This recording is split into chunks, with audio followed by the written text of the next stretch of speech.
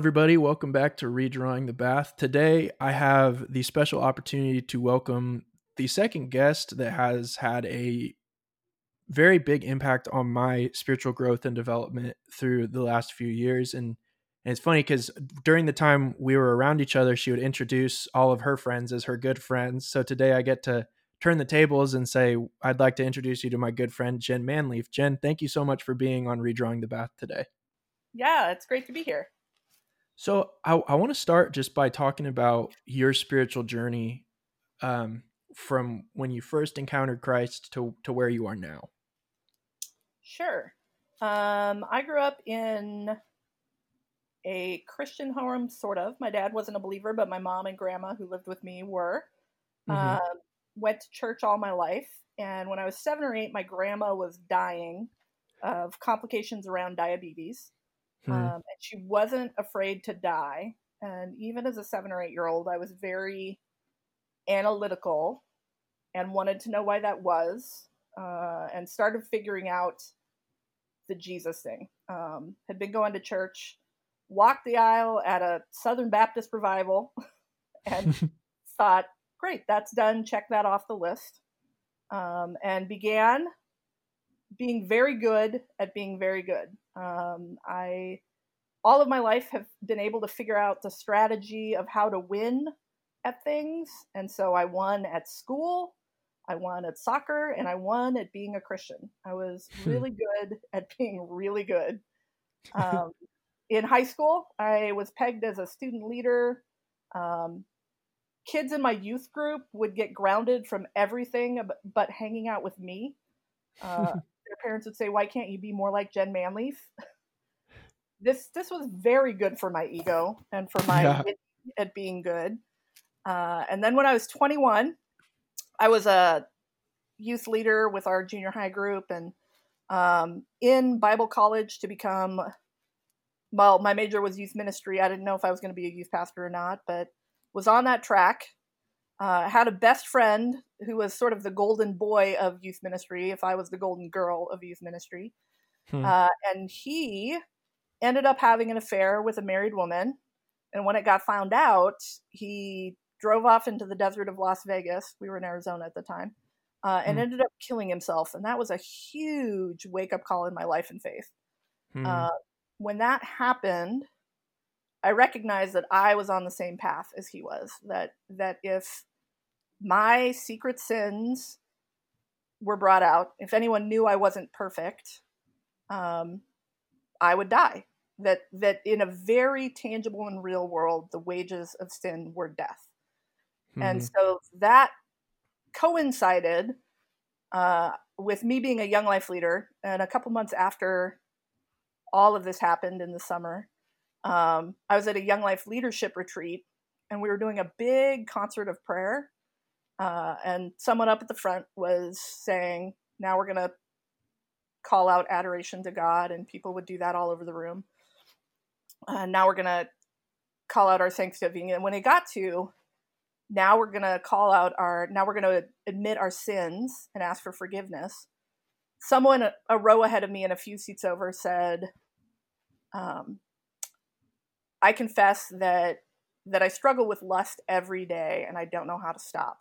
And I nearly fell out of my seat, because that's not the sins that you confess out loud. You confess, I don't read my Bible enough, I disrespect my parents, all of the safe things. And Young Life, from that moment on, became a place where I really started to get real with God and with my faith, and stopped being so perfect, and actually interacting in a relationship. It was the first time I ever admitted that I wasn't perfect and that I struggled, and that life wasn't all of that. So with that, was a volunteer Young Life leader for a few years, went on staff for about 8 years, and thought I was going to do Young Life for the rest of my life. And then an old friend called me up and said, hey, Jen, come work with me up in this tiny mountain town and do this college thing that I invented a few years ago. And when I hung up the phone with him, I knew that I was going to be moving to Hume Lake to work with the Joshua Wilderness Institute, knowing really not much more about it, but just knowing that that's what I was going to be doing. So I moved to Hume, Learned how to help run a discipleship institute for college age kids. Hmm. Helped develop that with my good friend Rich, who was a great person to work with and a great family that I'm still real close with. Did that for about 8 years, and then as it was time for me to move on, I was just telling Chris before this, about 3 years before I actually quit. I'm pretty bad at quitting. Realized it was time to move on, and ended up landing in Seattle, Washington. Um, I've been here for about 3 years. The first couple years worked with Seattle's Union Gospel Mission in their Women and Children's Recovery Program, walking alongside women who are recovering from drugs and alcohol addiction, also in homelessness, and helping them stabilize and get back on their feet. And then about a year and a half ago, through no expectation or intention of my own, changed jobs to be working with my church as the director of our drop-in center for people in homelessness and economic hardship. So that's sort of the overarching nutshell version. That's actually the first time I've ever heard your full story. I don't want to use testimony because that's kind of corny, but that's fair. You weren't very often in girls' nights when that got shared. No, I was not. And just for anyone who's listening, that's how I met Jen, was through that Joshua Wilderness Institute, which is, as I was telling Jen before this started, is kind of what triggered my whole deconstruction journey. So thanks a lot for helping me get farewelled. Hey, me too. It's okay. But what were some of the, obviously Young Life, Hume Lake, both, and the mission in Seattle, all very conservative contexts. And what were some of the things that you were rethinking during your time with either some of, or if not all of those organizations? Yeah. So having been very good at being very good most of my life, I had sort of squared away all of my beliefs at a pretty early age and just said, okay, this is the way things are. This is exactly that. And then as probably at Hume Lake in a pretty conservative environment, but even before then, when I was at a conservative Baptist Bible college or going to conservative churches, there were things that didn't quite make sense to me. Complementarianism, the whole men lead and women support idea, was something that never quite sat right with me. Like, I could get behind that men and women are equal but different. I don't disagree with that. I agree that the complementary nature of men and women shows the fullness of who God is. But I had some pretty strong issues with how that worked out in practice in my life, of being dismissed or held back from using the gifts and leadership that I had. That one of the things that Rich, who was my boss, did amazingly well was fought to get me at any table that he could. There were things that he would be put on committees and things like that, and he would send me instead, which was pretty disorienting for the way Hume worked. To have me be a decision maker at a table that that was mostly all men. But that was sort of the beginning of, wait, I had this squared away, and this doesn't seem to be how it's working out in my life. And as those things would come up, there have been several things over the years that I'm like, wait, as I'm learning about this, there's not just one way to think about this, and this can't be what this meant. And so it's just been over the years a quiet when I was in conservative circles. There's a lot more conversation now that I'm in less conservative circles. Figuring out, like, I'm not sure that I sign on to this thing anymore. In the more conservative circles in places like Hume, there was definitely figuring out who was ready to have those conversations and who wasn't. but everyone knew. I rolled into Hume with an Obama bumper sticker on my car just before the 2008 election, so everybody knew where I stood politically. Oh, that's amazing. It was a whole thing, it turned out. But in that process, I learned, okay, who's ready to have these conversations and who's not? Who's going to just think I'm not a Christian, and who's going to not only dismiss me, but question the work I'm doing at Joshua. And so got pretty savvy about where to speak out and where to just let people learn to trust me a little more. Yeah. But had some safe people to really process things and figure things out. That it really started with figuring out, like, wait, this doesn't seem to be the way Jesus thought of or interacted with or treated women in the context of his ministries. And how did we get here? How is this the way we're doing this? A weird anecdote. Chris, this will make tons of sense to you. So okay, we kick off the summer with summer staff, with communion at the end of summer staff orientation every year, and they would invite all of the managers and directors down to serve communion. And I realized probably about 2 or 3 years in that it really bothered me that all the managers and directors were men. It would be one thing if they felt that, like, this is a spiritual office and we believe men should hold this or whatever. Like, I don't necessarily agree with that, but I could get behind that. But I became aware that, like, wait, we don't have any women in leadership, and women can manage something. Like, there's not any reason or biblical mandate that women shouldn't manage things. So really started unraveling that, and probably about halfway through, had a talk with Rich, who was my boss, and said, can I have permission to not be at this mandatory event? Because it just makes me angry. And not only did Rich hear that really well and understand, but then he started working to affect change in that area of, like, hey, why don't we have women in management positions? And why is this situation? And so he was great at being a voice when my voice couldn't be heard. But that was a real piece of me wrestling with some things and thinking, like, this doesn't seem like what I'm seeing the way Christ is interacting with people. Yeah, that's so good. I really resonate with, I mean, in much lesser ways, but I definitely resonate with the idea of going through this process of unraveling, as you so well put it, kind of in silence and privately.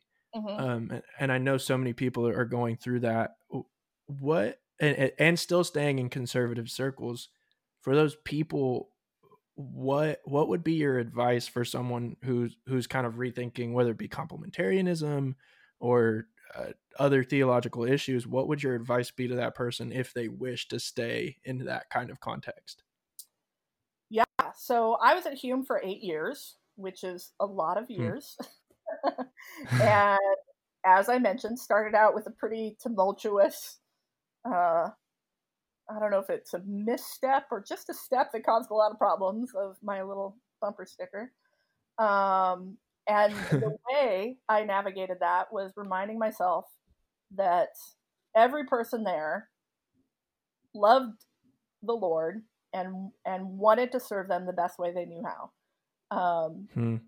That even though at times that felt like their main priority was making my life miserable or ruining me, that couldn't be their main priority. That their main priority, because no one lives in a tiny mountain town an hour and a half away from Fresno because they just want to wreck someone's life. Like, that they're doing the best they can to figure out their faith. And if I look at the overarch of my faith, I didn't think or understand half the stuff I think and understand now 10 years ago. And that being able to have grace for people to be on the path, that they're on, um, and recognize like, okay, just like I'm doing my best to figure this out, they probably are too.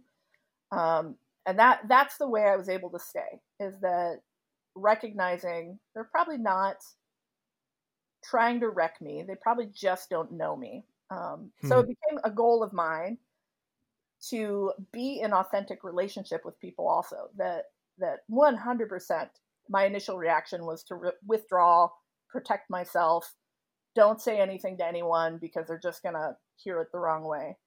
Hmm. Um, and then it became a stepping out in faith of like, if you knew me, you wouldn't be as afraid of me. Like if you knew that Hmm. I'm doing my best to follow Jesus and do what he says, and maybe we just are landing in different ways to do that.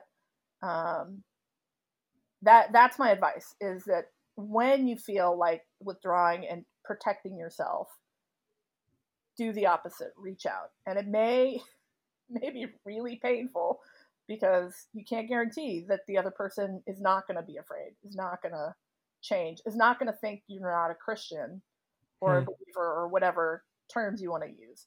But it's it's futile to just go into self-protection mode, especially if you're going to stay. If you're going to stay, you need to stay and be in relationship. Hmm. Yeah. No, So, that's great. And obviously you've moved into a different context. So tell us a little bit about what that context is like now.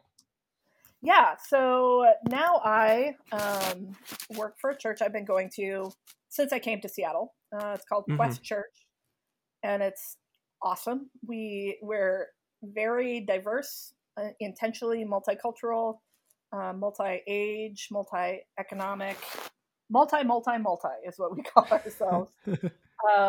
And in that diversity, it's been a really learning and stretching thing for me to understand the other. I think I would have had a much harder time with my suburban evangelical white upbringing, um, which has a lot of inherent privilege in it, had I not been through situations where I was othered as a woman, feeling outside of the power structure, feeling misunderstood by the power structure. But coming to Seattle, both at the mission and at my church, really interacting with and working with people who spend their lives as the other, whether that's because of their race, their economic status, because they're in homelessness, and really learning how to understand, advocate for, and love people exactly where they're at. My church has been huge in that. We do a faith and race conference every Hmm. year that really digs into um, how our faith intersects with what's going on racially, Hmm. listening to voices that we don't always hear. It's been super good. And now, as the director of our drop in center for people in homelessness, another layer of other, of people who are in economic hardship and can't make ends meet. Most of the population I work with um, are in chronic homeless, meaning have been homeless for 3 or more years, or 7 or more times in that time period. And most of the people we work with are living on the streets, homeless, like not even sheltered.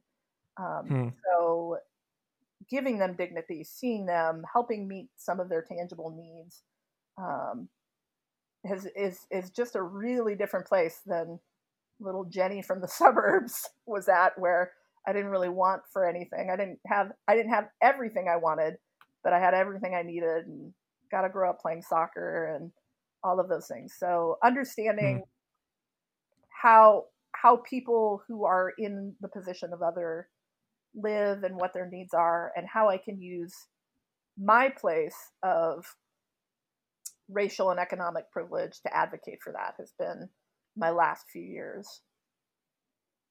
Hmm. No, that makes perfect sense. It's amazing what can happen and what can be accomplished when we step outside of our own stories and narratives to meet with someone different than ourselves and try to not enforce impact change into the situation, but according to the context that's appropriate. So a lot of people seem to think that once you leave kind of popular evangelicalism, you stop doing the things that you used to do. And even some people within the deconstruction slash ex-evangelical context are kind of like, yeah, my theology's changing, and now like I don't know what to do. Where would you encourage people to start? I would say wherever you're at is okay. For me, part of that transition, I realized I did a lot of things because I was checking off boxes and I was being really good at Hmm. being really good. And there have been seasons in my life where I don't go to church. I um, don't go to church because it's just checking off a box. That Hmm. not because it's a place where I feel loved and spiritually fed, which right now I do, but there have been seasons where it's like I'm just doing this because I feel failure if I don't. And so I've Hmm. had to reframe what church means to me. Reading my Bible regularly, man, I could show you the checkoff sheet on that growing up. And now I find that I commune with God in totally different ways. That I've even had to, over the years, pick up translations and Bibles that aren't NIV because that becomes a textbook to me and becomes Hmm. rote and becomes I read a familiar phrase and then it's autopilot. But I've got uh I don't know, it's living or something. It's got hippie pictures in it. I love it. From the 70s that I can interact with in a new and fresh way that doesn't throw me back into the transactional performances of being very good at being a Christian. Hmm. Um, and that I don't feel bad if I don't read my Bible for weeks. If I'm interacting with God in other ways, if I'm praying, if I'm getting fed with podcasts in my car on the way to and from work, that um, I've had to go through a long period of being okay with letting go of the former rituals of my faith because they Hmm. were serving my ego, not serving God. Um, Hmm. in my deconstruction, in my figuring all this out, there have been new rituals, and weirdly, they're kind of high church rituals like celebrating Lent or um, Yeah. some of those practices, the Book of Prayer, that in my Baptist heyday were like the Catholic Church has got it all wrong. Um, Oh man. yeah, but Yeah. but because those rituals aren't associated with me doing all the things so I could get an A in Christianity, I'm able to encounter God in new and different ways by these ancient rituals that people have been doing forever. Now, for Hmm. some people, those might be the rituals they need to let go of, but for me, it's having a lot of grace for myself to not have to be the perfect Christian because for I that was really tied to what my identity was. If I was doing all the right things, if I was volunteering for everything and leading everything and checking off all the did you do your Devo boxes, um, and so I look kind of like a terrible Christian, but that's okay. That's that the parts that are good in connecting are really good in connecting, and I've just Hmm. let go of the things that aren't good in connecting. Yeah, no, that makes perfect sense. It's so interesting to see so many people within kind of our theological context go back to those high church traditions, and it kind of confounds me in a lot of ways that we didn't expect to draw sweet water from a much older well. Like Yes, that. we had all of the answers in our 100-year-old tradition. Oh yeah, rapture theology, whatever you name it, we got it. The Catholics were wrong about it. But speaking of that, it's amazing to me because to me and I'm sure to so many others that know you, you've always been a person of action. You've always been a person that's really stewarded people well and cared for people. Um, I definitely know I felt that way, and I can think of so many others that would say, yeah, I agree with that. And speaking of deeper wells, I think of the gospel. So Jen, to you, what is the gospel and how does it apply to the actions that we take in life, both for you right now and in Joshua and in the context that you've served in? Yeah. I think the gospel comes down to love God and love others for me. I think Hmm. Jesus came to show us the way that that was possible. And, we can get into what his dying on the cross made possible, but I don't think that that's the main point. The main point is Yeah. he made this possible. He showed us the way.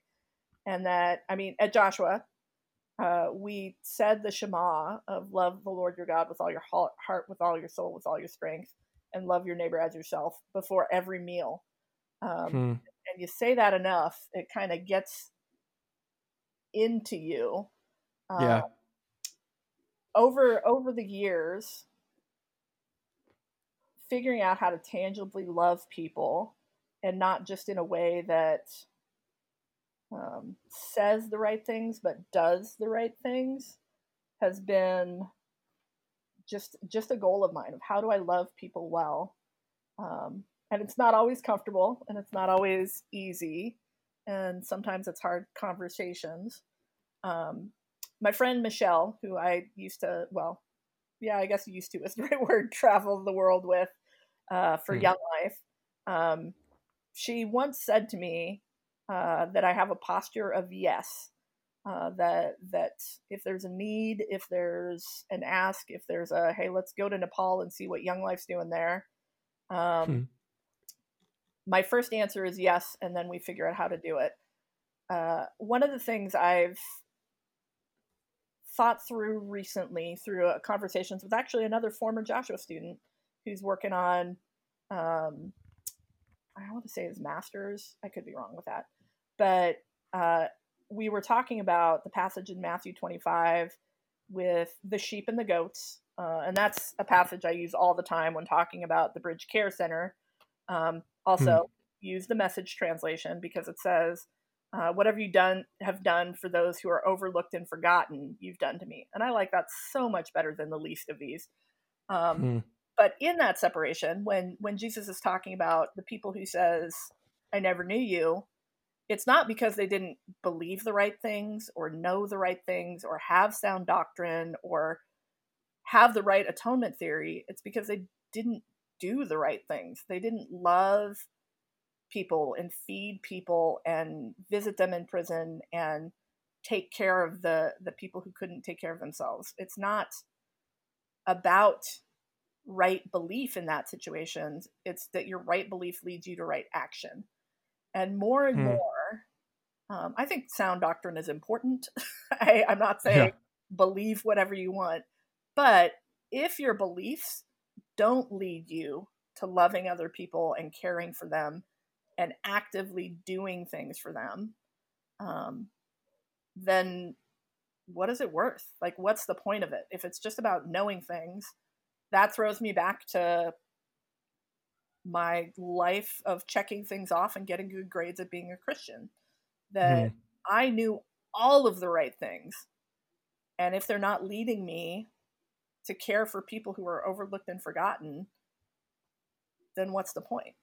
Clanging gong Yeah. stuff there. Yeah.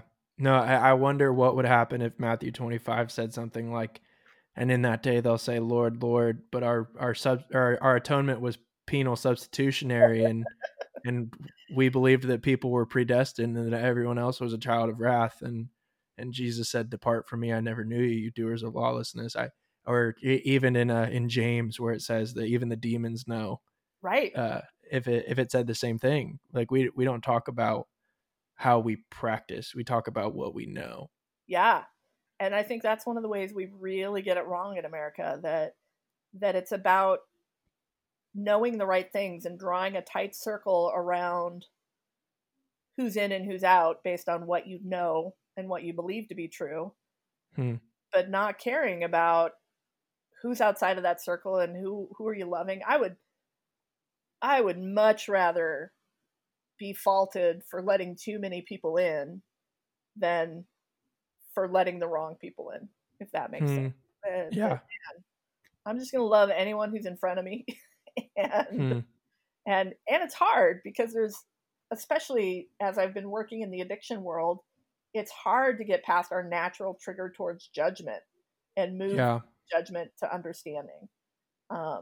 So it's not that like I'm this perfect person or this is super easy, but recognizing if my beliefs lead me to anything but love, they're probably not of Jesus. They're probably something I'm doing on my own. Hmm. Yeah. What is love, Jen? Like what like I feel like so many people have different interpretations of whether it be love one another for God is love, or love keeps no record of wrongs, or whatever it is. But we all use this word of love people, and particularly in the context of working with people in addiction and homelessness. What is love? Yeah, I think at its core, it's wanting and seeking the best for the other person. Hmm. Um, and with that, having compassion and understanding and dignity for them, and seeing and knowing their story as valuable. Um, Hmm. and most of that comes from learning where I've gotten that wrong. Because I can want the best for someone and be a jerk about it. Yeah. And I can want the best for someone without knowing their story or having compassion or seeing them as a person with dignity. But that's been a huge lesson I've learned over the last few years working with people, especially people in addiction, because there have been stories that I've heard that I'm like, well, of course you're doing meth to not feel that. That makes all the sense in Hmm. the world to me. Um, and as I understand how trauma plays in and how people's story play in, um, it gets easier and easier to seek understanding. Now, I still get totally frustrated when it appears that people are making terrible choices. Um, Hmm. but loving them is seeing them as a person, believing in their dignity and autonomy, and still wanting what's best for them and holding out that hope. Um, Hmm. So with all of this in context, with the gospel and with love and with what you're doing, where where would you encourage people to go and do likewise? Like, where do we start? How do we get involved as people that are, because a lot of, I mean, for as much bad as we can say about some of the organized church in America, they're the ones that are really, I don't want to say making an impact, because sometimes their impact is problematic, but they're the ones that are out there doing the work, and in some ways it's very good work. yeah, um they're at but least where do we start? Sorry. they're at least trying. Yeah. But with that, where do we start this kind of grassroots Jesus movement, if you will? Yeah, really tangibly. Um, One of our Joshua speakers, who's a friend of mine, of course, years and years ago, he had to stop coming to Joshua. He like didn't like him so much. Oh But man. he spoke out of the book of Exodus and out of Moses' story, and had three parts that he talked about, and it's stuck with me forever. The first one is what breaks your heart. Look around and see what breaks your heart in your community, in your context, in the context of the world, because if it's breaking your heart, it probably also breaks God's heart. Hmm. The second piece is what's in your hand. What skills do you have? What do you bring to the table, whether it's through your work or through your hobbies or through your passions? You're already equipped to do something. It just may not look like what you thought helping people look like. At our drop-in center, we have a woman who comes in every Thursday and gets out her sewing machine and mends clothes, so that some of the clothes that we get donated are torn or ripped or not the right size, and she just sits at her sewing machine and fixes them for people. She has one time I came in and she was sewing. She had cut out the logo from a T-shirt and was sewing it on the back of a guy's jean jacket because he wanted that. That that we all Hmm. have things that we can already do that could be helpful to others. And then the third part is how do you do it? How do you figure out how to take those next steps? And sometimes it's looking around to see what's already happening and joining it. And Hmm. sometimes it's taking a step out and saying, hey, no one's doing this, but I'm going to start talking and seeing who has shoes that they can give to this organization. That sometimes it's stepping out. Most of the time, a great place to start is joining someone who's already doing something. American individualism says, I can solve the problems of the world. But a lot of times, if we pause, someone else is already working on solving it. And that's a great place to learn how to solve problems. But we all have something we can give right now. And we can do right now. And it can help whatever's breaking your heart. And there are a lot of important things and important causes that I see as important, but don't really care that much about, because I can't care about everything, but I can do things about the things I do care about, and breaks my heart. And I can trust that there are other people that care about the things that I can't get to. If we're all doing our part, things are going to get taken care of.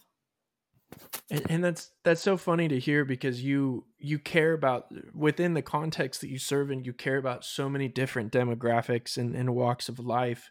And I just, out of interest and for the people reading who care about issues like homelessness and addiction and advocacy for the LGBTQ community, what resources or books would you point people to? Yeah. With homelessness and addiction, my learning didn't come so much from books, but from getting close. That it wasn't until I was really working in addiction that I started seeing how much trauma and childhood trauma played a part, and then started learning about childhood trauma, and that all of that is academic. So I don't actually, off the top of my head, know sources. But I think when you get close to a problem and get proximate to it, that's when you really start to learn from the people in the problem.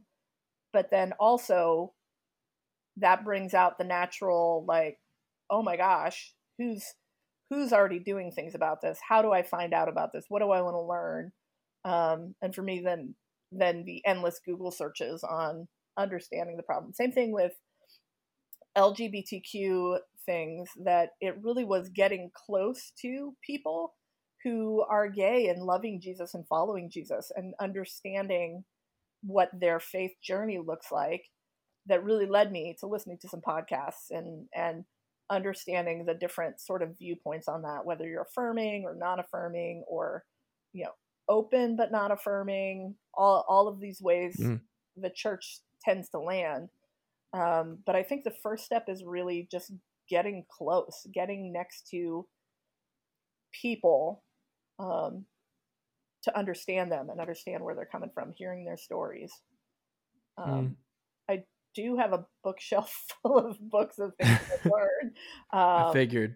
But yeah, I don't know if any of them would be, all of them are a response to getting close to people rather than the thing that threw me into getting close to people. Yeah, that makes perfect sense. So we're coming to the end of our time, and usually what I'll ask the people that I interview is, where can people find you? What are you working on? But I know that we were talking beforehand, particularly about your church moving from being non-affirming to fully affirming. And in light of that, and with everything else you're doing in Seattle, if people, for me especially, I mean, I'll be open about it. I haven't tithed in a very long time. I haven't financially given to a church, but what I have done is I've given to organizations that I know are doing good work. So, and for anyone listening, I do know, and I do believe for 100% fact that the work that Jen is doing and the people around her are doing is good work. So where can people give to equip you guys better to do the work that you're doing to love the broken people of Seattle? Yeah, we would love to have you follow along with us at seattlequest.org. That's our church. There are links and buttons on there if you want to give, or the bridgecarecenter.org, which is the drop-in center that I help run. Both of those, we could definitely use help. But also at seattlequest.org, you can follow along with our sermon series. We've got different resources for the journey with LGBTQ stuff. We are doing Conversations on Human Sexuality series, but that's really sort of in-house as we figure that out, so those aren't recorded or public. But know that we are doing the work as we're moving that way of really looking at theologically and having people in our church who are part of our Queer Questers group speaking and telling their stories, just really doing that work. Know that we're doing it, and then maybe one day it'll be public for everyone. But yeah, follow along with us. And if giving is what you want to do, we could definitely use support at thebridgecarecenter.org. If you're in Seattle locally, we could also use your clothes. But yeah, we would love to have you join us. Yeah, no, and I definitely mean that for whoever's listening. This is work that's worthwhile investing in and pouring into of people who are to use the very overly used terminology, people being the hands and feet of Jesus, being Jesus to those who are overlooked, as Jen said earlier.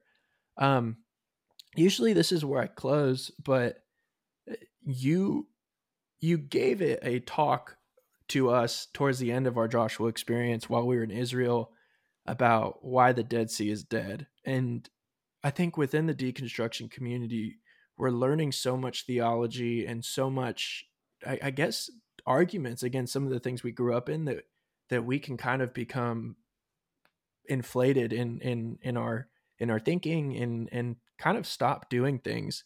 So I would really love for you just to take a few minutes just to share with me what you shared with us almost 4 years ago about why the Dead Sea is dead. Yeah, I mean, learning about the Dead Sea was super impacting for me, so I'm glad that I get to pass that on to you and to others. And it really is kind of funny that it's true in any context. It's true for people still in evangelicalism and people who are deconstructing that the Dead Sea is dead because it's the lowest point on earth, and all of the water pours into it. That the Jordan River pours into it. It has a couple other things I think that pour into it, but it doesn't have an outlet.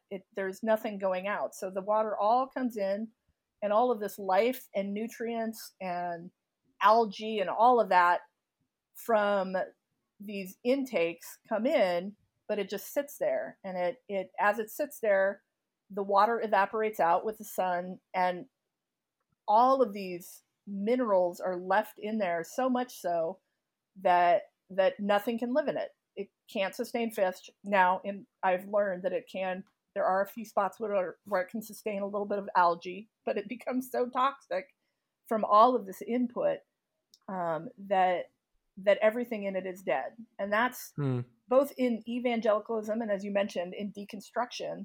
We can have so much input and so much knowledge and so much theology that if we're not doing anything with it, if we have no outputs, if we have no tangible way to continue that flow, we're just going to sit there and evaporate and become full of minerals that aren't doing what they're supposed to be doing. They're not doing anything. And I think that also ties back to the Matthew 25 passage and that conversation we just had. We can have all the knowledge in the world, and if we're not doing anything with it, if we don't have outlets, if we don't serve and grow and love others, we're going to be gross and dead, just like the Dead Sea. No, that talk definitely, for those of you listening, we had that talk in front of the Dead Sea after we had been in the Dead Sea. And it's something that I took with me and still, to the best of my abilities, try to live out. But it really did impact me, and Jen has impacted me in so many ways, and I'm sure that she is still impacting people. So like I said, please go be on that journey with her and her church and at the Bridge. And if you feel so led, please support what she's doing, whether if you're in Seattle with time, if you're not in Seattle with clothes and financially. But yeah, Jen, thank you so much for being on. It's been such a blessing to talk to you about these things. Yeah, thank you for having me. And it was great to catch up and just share thoughts. Oh yeah, I'll definitely be asking you to come back on soon because there's so many other questions I have. Great.